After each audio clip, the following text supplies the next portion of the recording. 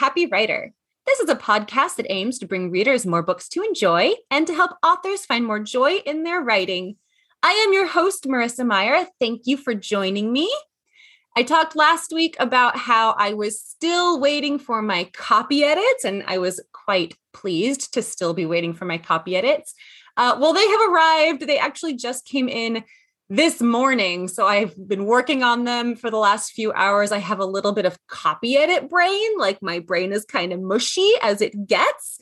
But I'm really happy because it's actually perfect timing to be jumping back into this project. That's not what's making me happy. The thing that's making me happy this week is that my girls are in their very first spring break camp at the YMCA all week long. They are gone for 8 hours every day. So it's like our first experience of being able to send them off for long periods of time and get like work done without having to balance homeschooling and feeding them and like all of the things that we've been doing. And so it's a great time to be getting back into the world of Cursed. And I'm really, really happy and so glad that so far the girls seem to be really enjoying it and making some friends and getting lots of exercise and activities in. So it is a win-win for everybody. I am, of course, also so happy to be talking to today's guest. She is a New York Times bestselling and award-winning author of many books for children and young adults, including Tortilla Sun and the Storm Runner series.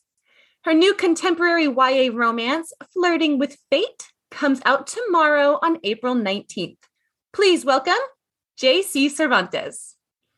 Hi, Marissa. Hello, how are you doing? I'm doing great. Thanks so much for having me. I'm so excited. I've been so excited to talk to you. So thank you. Oh, it is my pleasure. As I mentioned before we started the recording, I loved this book. I thought it was so adorable, and I'm really excited for it to come out tomorrow and for everyone to go and pick up their copy. If you need a really sweet, swoony romance, this is your ticket. It's so good. Oh, thank you. Thank you. And I also I was listening to your podcast, I think a couple of weeks ago, and you were celebrating a 2-year anniversary, I think. So congratulations. Well, thank you. All right. So first of all, should I call you JC or should I call you Jen? You can call me Jen. Jen. Okay, awesome. So Jen, the first thing that I ask all of my guests is I would love to hear your author origin story. What brought you here? Oh, wow. Well, so I always say that writing found me. I did not seek out being an author. I did not dream about being an author from the time I was a child. Although I was a very voracious reader, I loved and devoured books. And it didn't really matter if it was a book or a magazine or the back of my cereal box. I mean, I was just completely enchanted with words. And so it doesn't surprise me that this is the route that I took, even if it was by accident. So essentially what happened is I have 3 daughters, and my youngest daughter came to me at the time, and she was going to be away at school. And we just happened to be out of town for about 60 days. So my kids were going to be going to school in another city. And because of that, I didn't have my daily responsibilities and distractions that I would typically have. And she asked me to write her a story. And I put pen to paper, and I know this sounds kind of hyperbolic, but it was like the heavens opened and the angels sang. And I just thought, oh my God, why have I not been doing this? And the interesting part, Marissa, is that I have a master's degree in English, although it's in rhetoric and an argument, but I realized I had never written fiction. I had absorbed it, and I had a mind for story through that absorption, but I had never written it. And I just fell in love. I mean, it really felt like a spiritual kind of calling, as crazy as that might sound. And I never stopped afterward. And I just kept going. And that story actually bloomed into my first novel. Oh my gosh, I love it. Can I ask how old you were? I was, at the time, I think I was 35-ish. Okay. Yeah. So what had you been?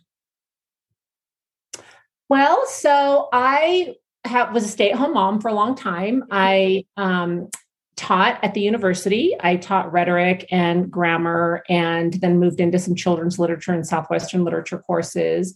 And then I did some work in development where I actually served as executive director for the Community Foundation, which I loved that work as well. I come from a small community, and even the state of New Mexico is a small community. And so that really allowed me to kind of branch out and learn about people and get to know different personalities, because as you know, we can become so isolated as writers. And oftentimes I will tell new budding young writers, get out and live. You don't have to have the most exciting experiences. You don't have to travel the world, but just kind of getting out of your own head and into the world can be really beneficial. So that's what I had done professionally until writing came along. And I actually left a full-time position when The Stormrunner came out. Nice. Yeah. Well, it makes perfect sense to me that, you mentioned the feeling that it was like meant to be. And I feel the same way. Like I was one of those kids that I knew that I wanted to be a writer from a young age, but I feel for so many of us, no matter when you first have that feeling of, rightness, like this is what I'm supposed to be doing. I think once you hit on that, it just is very clear that this is what you were meant to do. Right. Yeah. No, I absolutely believe that. And you can feel it, I think, as an artist. I was watching a documentary the other day. Don't laugh, but it was the Bee Gees documentary. So if you haven't had a chance to watch it on HBO, it's absolutely sensational.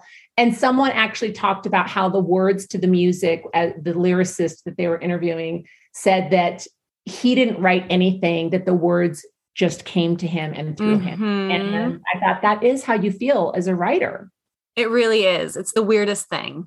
Yeah. Yeah. I also love that there's your origin story has kind of this vibe of like it was fated, which of course speaks really well to the book we're going to be talking about today. It's so perfect.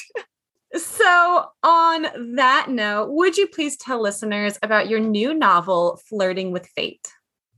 Yeah, so I'll give you the pitch for it. But one of the things that is interesting about this particular book, speaking of this fate vibe that you mentioned, is I was actually going to turn to a dark middle grade. And this was right about the time that COVID hit and we were all starting to take it seriously.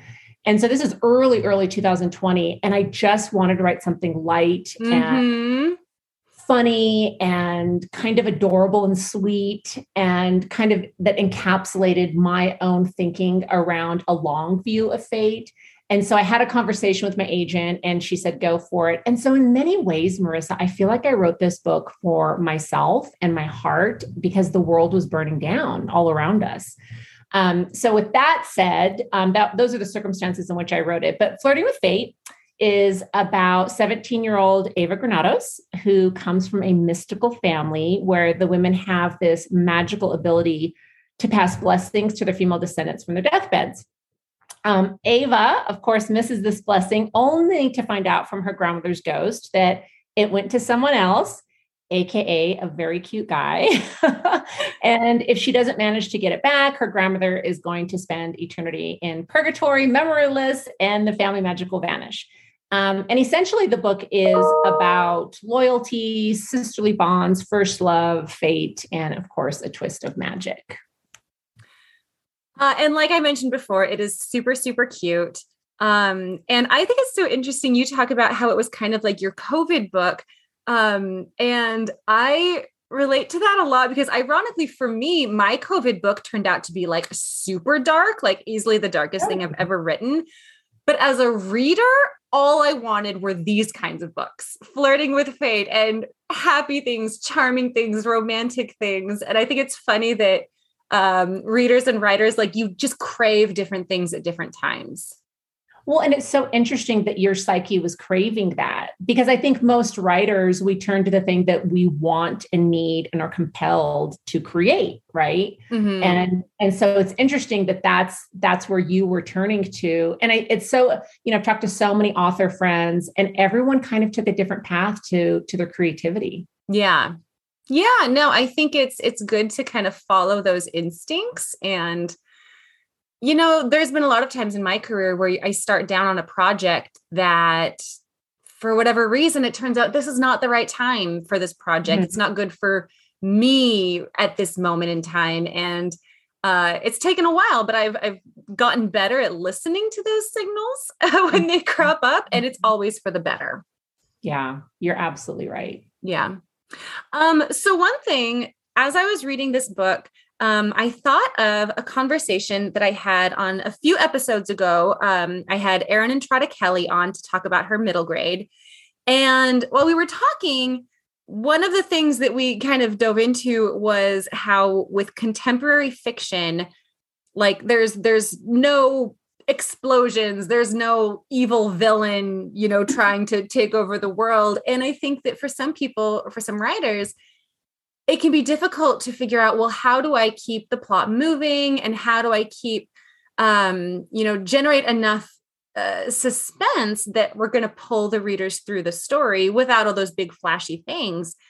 And after I finished that conversation with her, I read your book, and it does it so well. So that's the first thing I want to talk to you about, is just kind of like plotting, and how do you come up with a story in a way that's going to keep readers really excited, even though there's no magic, there's no explosions, there's no battle scenes. That's such a great question. And I appreciate you saying that, because I work really hard toward that. But I would say that, initially my process is to plot it out. And sometimes that is a visualization. So I will get out a poster board with a bunch of sticky notes and kind of like outline 5 pinch points. And then that's it, because I want to leave room for discovery as I'm writing.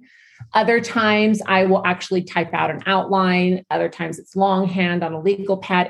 Every story calls for a different process. But I think in this one, I really wanted to lean into the mysticism of this family, of my own culture and history. I wanted to lean into the power of women and their descendants. I wanted to lean into this long view of fate. And what does that really mean when someone makes a decision 50 years ago, and now you, for example, Marissa, could actually trace that back to, wow, if they hadn't made that decision, I wouldn't be X, Y, and Z. And we all have those stories. And to me, that felt compelling. And so I just kind of went with it. But you're absolutely right. Coming off of the Stormrunner series, and I'm working on something else right now. And it's fun to be in those series, because you get to play with beasts and monsters and high fantasy magic and, magical gateways and, monstrous villains and all of that. So it was definitely a challenge. Mm-hmm. You mentioned that you come up with 5 pinch points. Mm-hmm. What do you mean by pinch points? Moments of conflict, moments of tension, moments where the protagonist comes to a crossroads and can go either way. And it says a lot about their character. And oftentimes they go the wrong way. They make the wrong decision, or what we as the logical readers might think is the wrong decision, because we can see the entire story landscape that they cannot. And so that's typically what I like to have, whatever that number ends up being. And again, I just fill in as I go and discover, because I want to turn the page too, to find out what happens. Mm-hmm.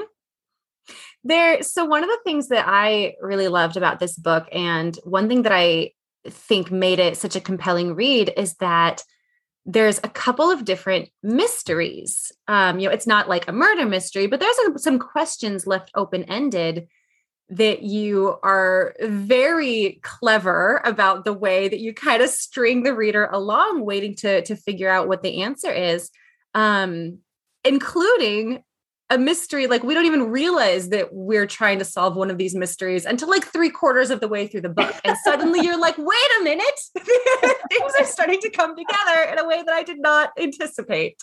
Right. Yeah. And I'll tell you, I think that every element of writing is a challenge. Mystery is so hard. And I really admire those who can do it really, really well.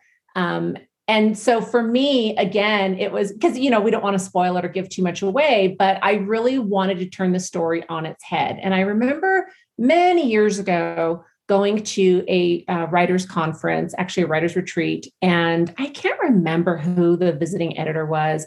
And she said, always look for places to turn the story on its head. Even if it seems like, no way, that's such a sharp departure from where I was going, just play it out. And so that's always kind of been whispering in the back of my mind, am I turning the story on its head, or am I just kind of taking this, this methodical plotting kind of, walk through the story versus, what else can I do here? But it also felt very natural to the story that there would be that reveal. And so I'm glad that you think that it came off well. Thank you. Yeah, no, I loved it a lot. And I really like this kind of more general advice of turning the story on its head, which I think that we all want to do as writers, but it's easier said than done. It can be really easy to just kind of go along with the first thing that you think of and not really like dare yourself to pause and be like, but what else could I do? And I always really admire writers who seem to just constantly surprise me as a reader. Yeah. Well, and it goes back to what you were saying earlier about that writerly instinct. And I think if we give ourselves a moment and we're not working on deadline, breathless and panting, which we always are, though. We always are. I know. I feel like I'm always on deadline, but it's a blessing. I think if we give ourselves a moment to step back and we allow those instincts to bubble up, we know, like I worked on a scene. It's the second book in a duology that doesn't come out till next year. It's the Lords of Night second book. And my critique partners, other readers really enjoyed it. And I knew it wasn't its best. And I'm not kidding. I worked on those 2 chapters. And this is very unlike me because I plot ahead for at least 2 weeks. And I couldn't figure out what was bothering me. And then it finally came. And so I think giving ourselves permission and time to just let it unfold is so important. No, I know that feeling well, that feeling that something isn't right.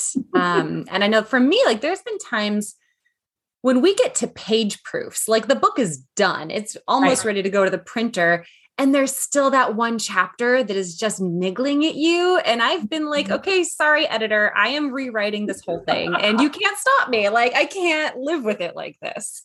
Good for you. Good for you. And that's standing up for the art form, right? And we cannot control, once we release that book into the minds and hearts of readers, we can't control how they're going to accept it or reject it. All we can do is write the best story we can. And that means doing exactly what you do. Yeah. Yeah. No, it is a terrible feeling though, when you know that something's not right, but you just can't figure it out. You just can't pinpoint what it is. And you do sometimes, like you say, you have to sit with it for sometimes a couple of weeks and kind of look at it from different angles and play around with like, what if it was in a different point of view? And, maybe if we brainstorm some other things that could happen, and like, you have to kind of pause and really dig deeper sometimes. Yeah, no, you're absolutely right. Yeah. What about writing stakes for the characters and upping the stakes over the course of the story? Because in Flirting with Fate, we've got this character, Ava, who missed getting her grandmother's deathbed blessing. And very soon after that, we learn like it was given accidentally to this really cute boy, and she needs to try to get it back. And on one hand, you could have just left it at that. Like, if you want the blessing, you're going to go have to get to know the boy and get the blessing.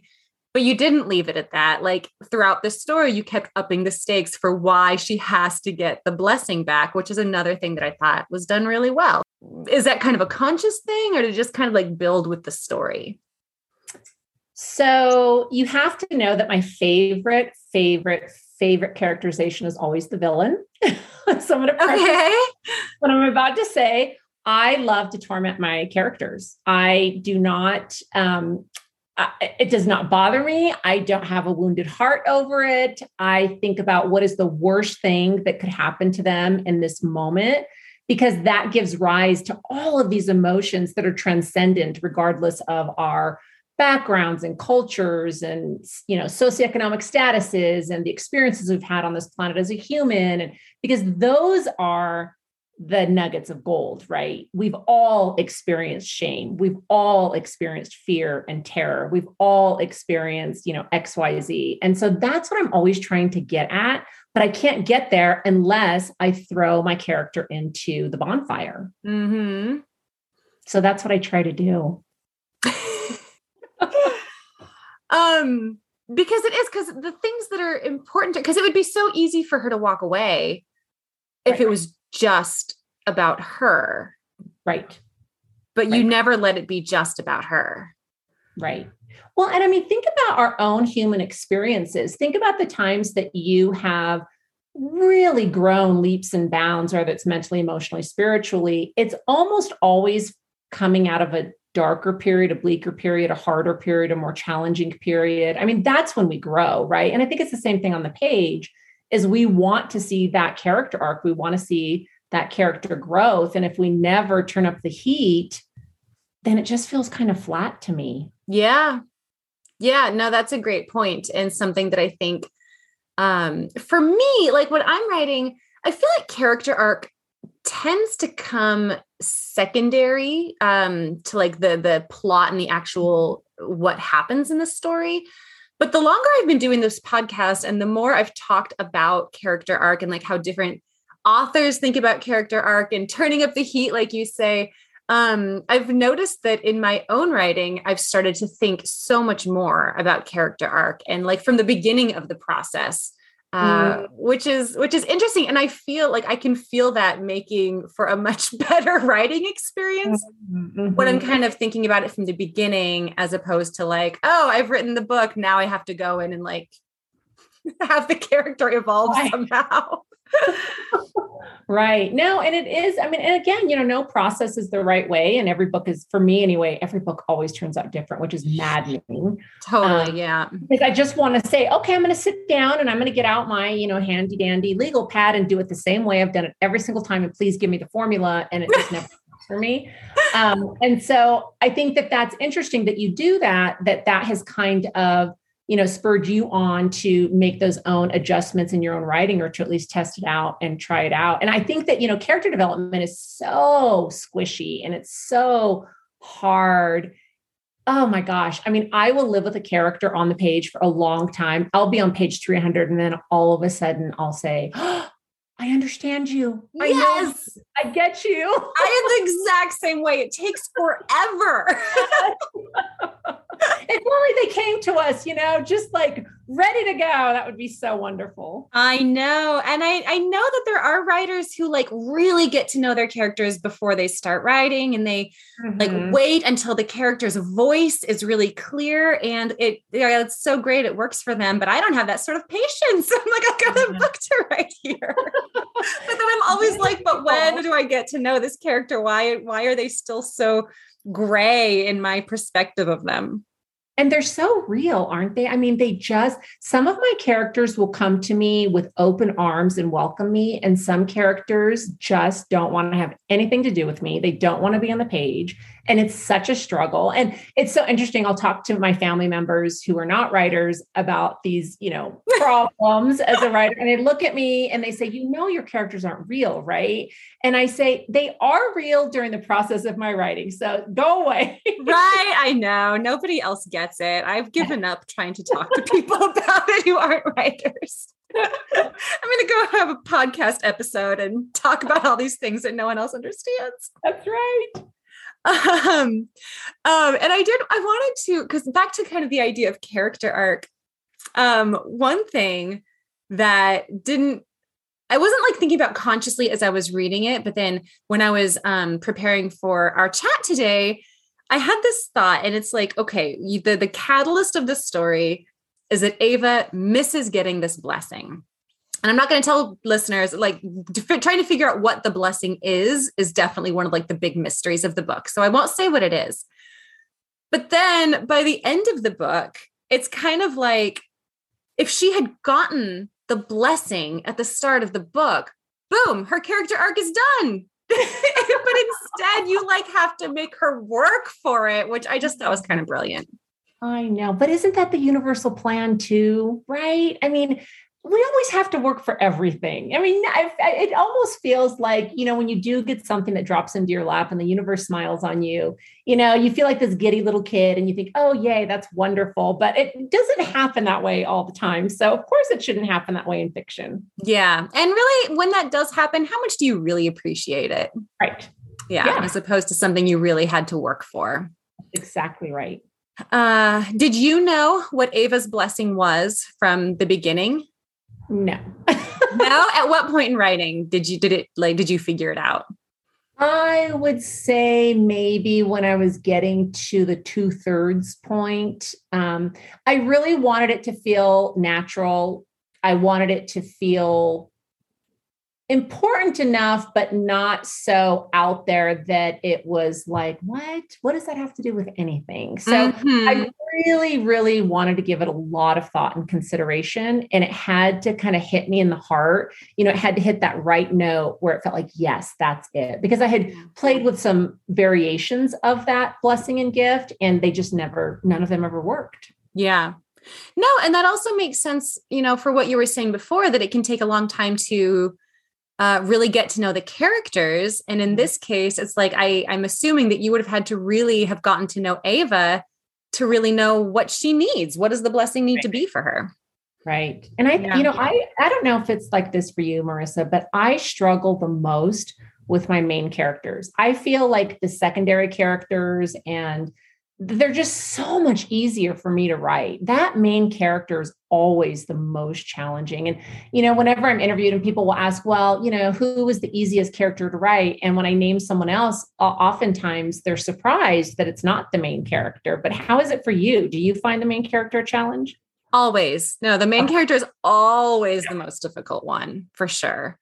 Yeah. And I don't know. I think there's something about the side characters that I feel like I can just be more playful with. Like, because you don't have to give every side character a really profound character arc. They don't have to learn some great big lesson. They don't have to have flaws that need to be explored and prodded at, but that main character, it's a tricky to make them likable and relatable, but also, give them somewhere to grow to.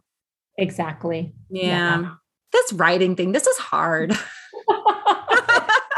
It's so hard. Every time I start a new book, I just stare at the blank page, and it's like birthing a child. You just completely forget what it's like. I know. I was just thinking, because I was at a writing conference this weekend for like the first time in ages. And I was so inspired, having talked to all the writers there, that on the airplane, I decided I'm going to write myself like a new book checklist. And like, Marissa, here's all the steps that you inevitably go through, but you like forget, and you have to rediscover them every time. Yeah, I know. Yeah. So this is like my new project. We'll see if it helps any. I don't know. Probably not. I think just to like have something to look at and be like, okay, you've done it before. You can do it again. Man, I mean, we know that at some level, but it's this other level that we are freaking out thinking, I don't have it in me. That was the only book I could write. Those other 5 books, I fooled the whole world, all the editors, my agent, it was all fake, and I'm a fraud, right? I think that so many creators, not just writers, go through that kind, just those motions. And not that I don't sit in that place all the time, but I do have my moments of, wow, this is really bad writing. I just don't have anything to say today, and I have to just kind of like go fill the well and come back to it. Yeah. And hope that inspiration strikes. And it always does. It always does. And that's where you have to have the faith in that. Yeah, no, truly. And, we talk a fair amount on this podcast of how there's, various parts of the process where you just get in your own head and you doubt the story, you doubt yourself, like you're just convinced that this was a terrible idea. And it happens every time. And I think it takes experience to start to recognize like, oh, I'm here again, but I'll eventually get through this again. Right. Exactly. Yeah. Okay. Let's you had mentioned writing side characters, which is perfect because there are some really great ones in this book. And one thing that I loved in particular is that the two main characters, Ava and Ryan, each have siblings, but they could not be any more different as far as sibling relationships go. And it was almost like Ava and her sisters compared to Ryan and his brother were like such a great foil for each other. So talk to me a little bit about your approach to writing siblings and writing kind of family dynamics in general.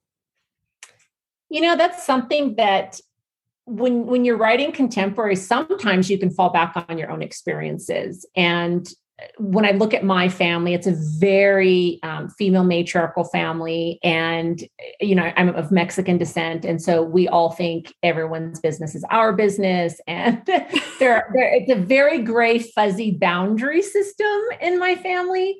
And then I have 3 daughters, and they're all very close in age, and just watching them grow up and their dynamics, never mind my husband's family dynamics. And my husband's also of Mexican descent. And so I think that there are some cultural nuances that came into play with the Granados girls that absolutely felt not necessarily biographical, but definitely different pieces of personalities in each of the sisters. And I really wanted that depth of love and loyalty, even though they fought and they had their wild antics. And, you had the 2 older sisters, Viv and Carm, were so protective of Ava, but in such wildly different ways. Mm-hmm. And I think we see that in families. And so I wanted to bring that to the page. And there's so much hilarity to it that I definitely wanted to bring that. And then as far as, it was a very different kind of situation for Ryan and his brother Achilles, because they have a very different history, and yet there's some similarities, but they went down a different path with their relationship. And so, I didn't want to create a mere family dynamic for both Ryan and Ava. Sure. Yeah. I feel like I also, you can't really help but draw some inspiration from your own family life, whether it's, your family life as it is now or from your childhood. If someone is wanting to write really great sibling relationships, but they are an only child, what advice would you give them? I think we get so much from ingesting story in every iteration. So whether that's reading books or watching television or seeing musicals or whatever that form of story may be, I think there's a lot to learn there. So for example, if I'm really feeling like I want to up my game with pacing, then I'm going to go read a thriller. If I really want to nail, the romance, I'm going to go read romance novels. And so I think that you can read anything or ingest any story that has character dynamics that don't necessarily have to be a blood relation to kind of pick that apart. And I also think that you don't have to draw from your own family. You can draw from, maybe you had a certain group of friends in middle school or high school, or, maybe you have cousins, or maybe you've watched, my mom has 4 sisters. And so watching their dynamics growing up was really interesting. So I think that there are definitely places that we can draw inspiration from that don't have to be in our own nuclear family. Mm-hmm. No, I love it. I think that was really excellent advice. I'm going to totally switch topics here because one thing that I thought was so well done and so kind of different from other contemporary works that I've seen is that you don't shy away from religion. Ava is Catholic, and, there's touches of her religion kind of sprinkled throughout. One of the main characters is a literal Catholic saint. But it's also it doesn't take itself too seriously. And I loved that. I thought it was really well done. Was it difficult, do you feel, to strike that balance? Was there any hesitation for you there? Not really. I mean, at a personal level, I have a very challenging relationship with Catholicism. I was born and raised Catholic, and, we don't have to have that whole conversation, but I tend to look for humor in serious situations. And that even means in situations of death. I mean, the Mexican American culture very much looks at death in a different way, whether it's the celebration of Dia de los Muertos or just the way that we celebrate the life of someone who has passed on, and the way we consider and think about our ancestors pretty much on a daily basis, and how that offers us tremendous strength, not just emotionally, but spiritually. And so I often will poke fun at the things that I find challenging in my own life, in my own belief system, because I think so much of writing for me is about understanding the world we live in and this human experience that is so challenging in so many ways. And so I think that's what I was trying to do with the Catholicism, and drawing on my own experience as a kid, going to confession and thinking it was the most ridiculous thing. And I'm sorry for all the Catholics out there, but I did. I really felt like, why do I have to do this? Why can't I just talk directly to God? And so, drawing on those instances as well, it felt like a very easy thing for me to do. Yeah. And Maida, the saint, he is totally one of my favorite characters. Is he a real saint? I was going to look it up and I thought, no, I'll just ask. Yes, he's actually a 5th century saint. And yes, he's the saint of teeth.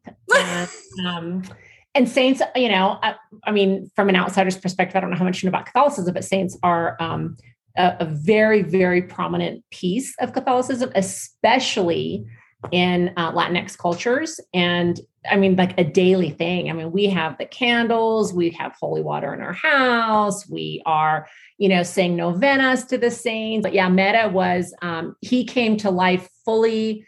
I rarely edited him. Everything that came out of his mouth made me laugh. Me too.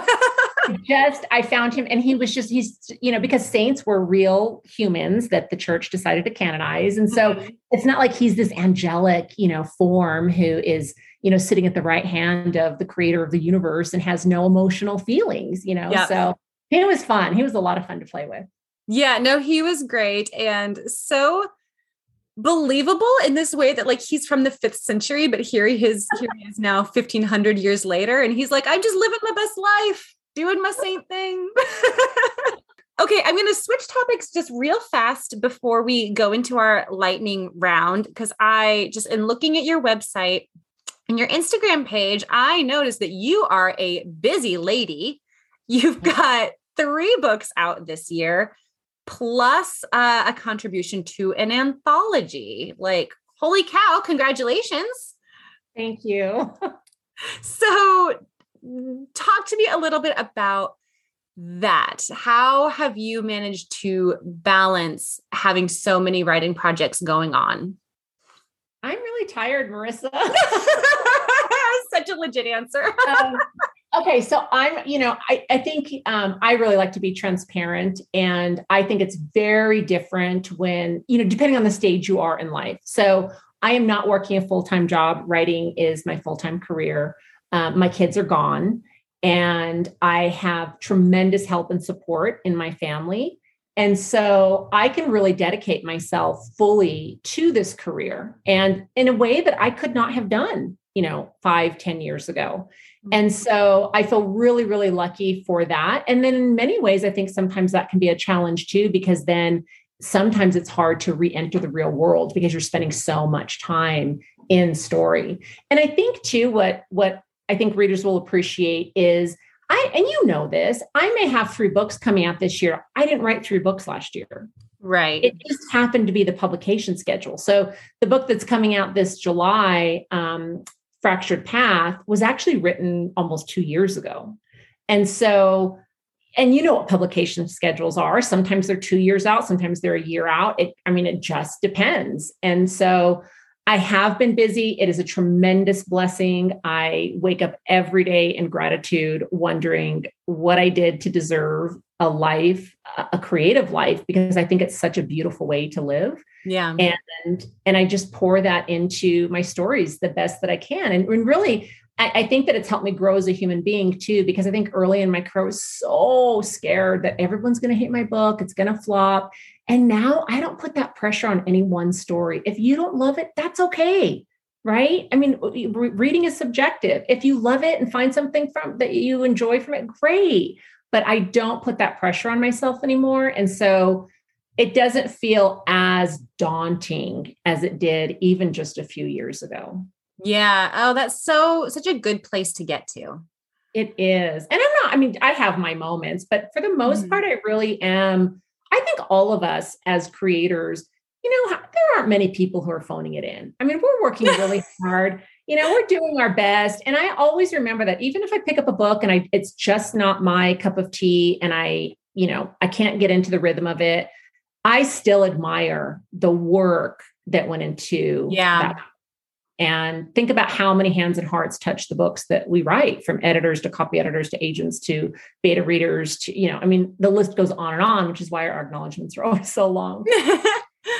and so, I appreciate that. So yes, I have been busy. It has been wonderful. I have another busy year coming up next year that I'm also looking forward to. And it's exciting. It's really exciting to finally birth these stories that I feel like I've been sitting on for so long. Yeah. Yeah. What would you say is like a typical writing day or week for you? I write almost every day, and I'm hesitant to say that because I don't want to make it sound like, oh gosh, I think oftentimes, especially new writers think that there's this formula. Well, Marissa writes this way. So we try hard to break those down on this podcast. There is no one right way. Exactly right. So if you write one day a week, great. I mean, I used to write in my car at soccer practice, Marissa. I used to, over my lunch break at work, I would wait, I always kept a pad of paper and I'd wake up at 3 a.m. and, go write a couple whenever I could.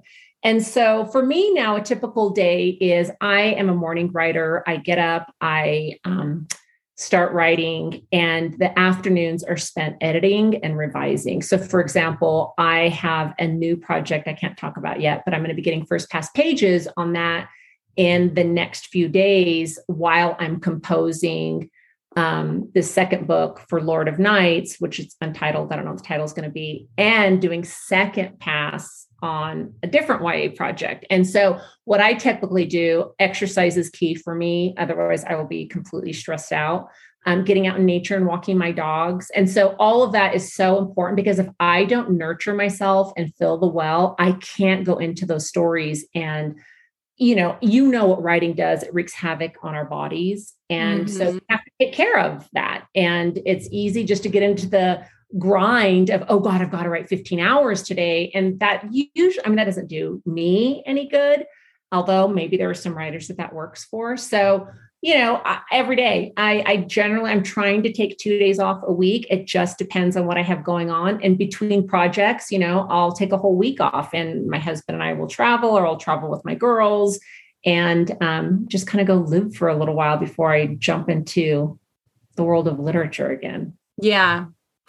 Yeah, no, all so good for people to hear. And I love that you bring up that writing wreaks havoc on us physically. It's funny. My husband used to pour foundations, and he, worked with concrete, and it's like, that's a physical job. Like that really takes a toll physically. And so I feel like I can never talk about like my creaks and groans and like, oh, I've got such terrible posture and like my neck is stiff after editing all day. But it's like, it really does take a toll if you're not treating yourself well and taking breaks and all that.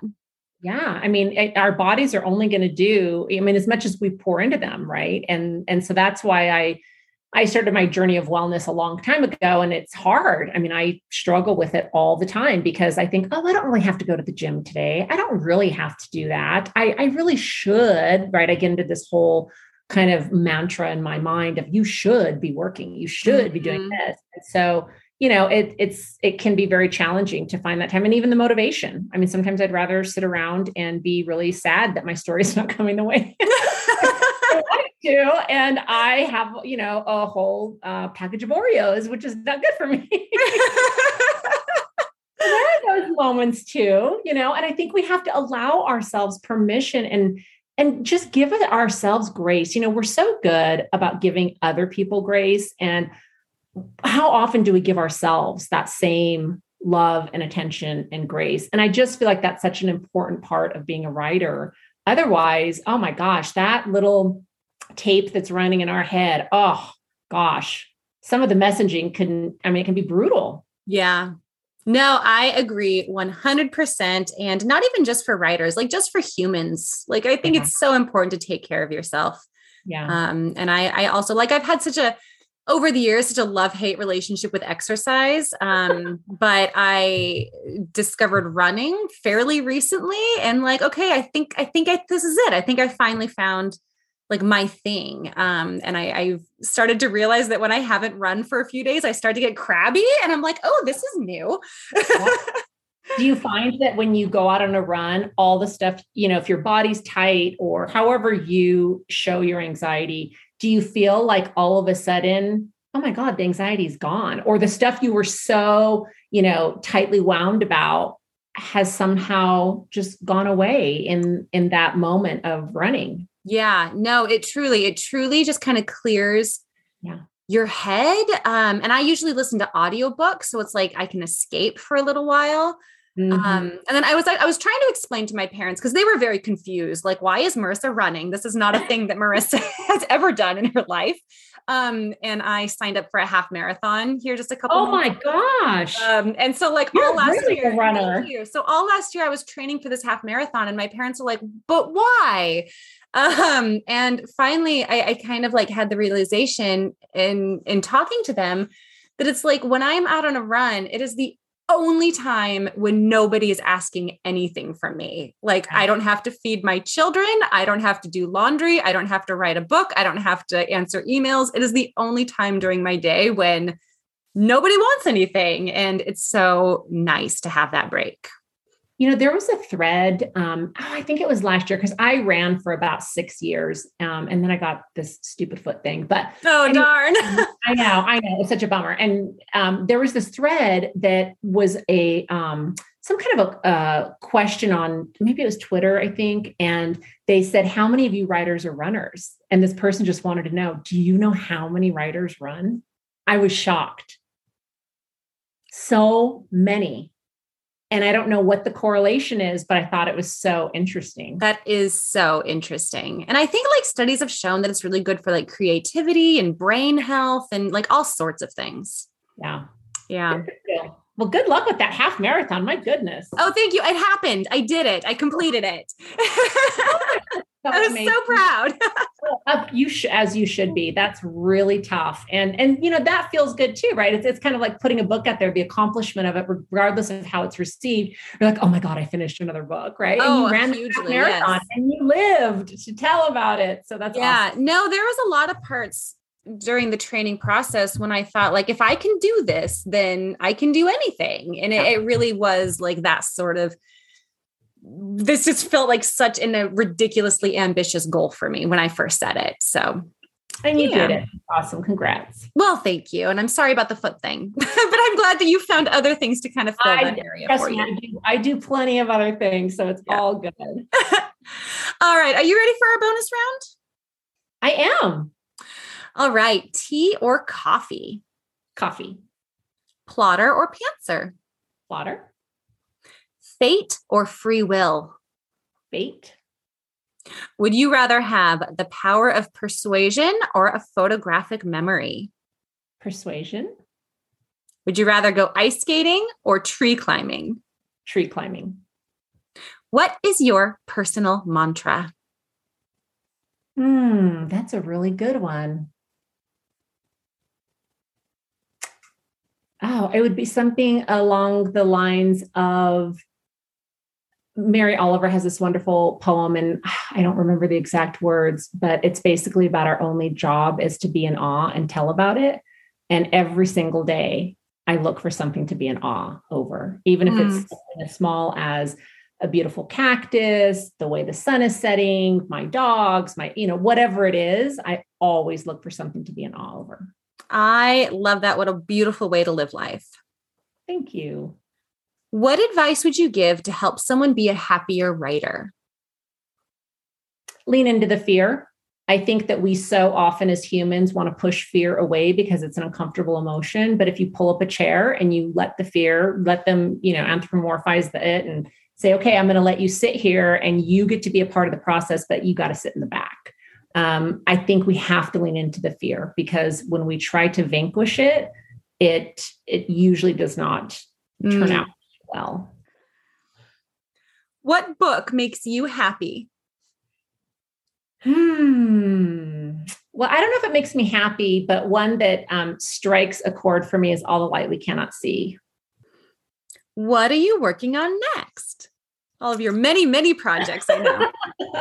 I am working on a couple of projects that I can't talk about, but that I'm so excited. And they're such a sharp departure that I think that my readers are going to go, oh, interesting. What a teaser. Lastly, where can people find you? They can find me at Instagram, mainly author J Cervantes. And I have update only on Twitter, which is, I believe Jen Cervant. All right, Jen, thank you so much for joining me today. Absolutely. It was so much fun. I appreciate it. And maybe someday we'll be in the same city and we can wax poetic about life. Oh, I hope so. I look forward to it. All right. Thanks, Marissa. Readers, definitely check out Flirting with Fate. It comes out tomorrow. Of course, we encourage you to support your local indie bookstore. But if you don't have a local indie, you can check out our affiliate store at bookshop.org/shop/Marissa Meyer. Next week, I will be talking to TJ Alexander about their cozy adult romance, Chef's Kiss. And spoiler alert, this book made me really hungry.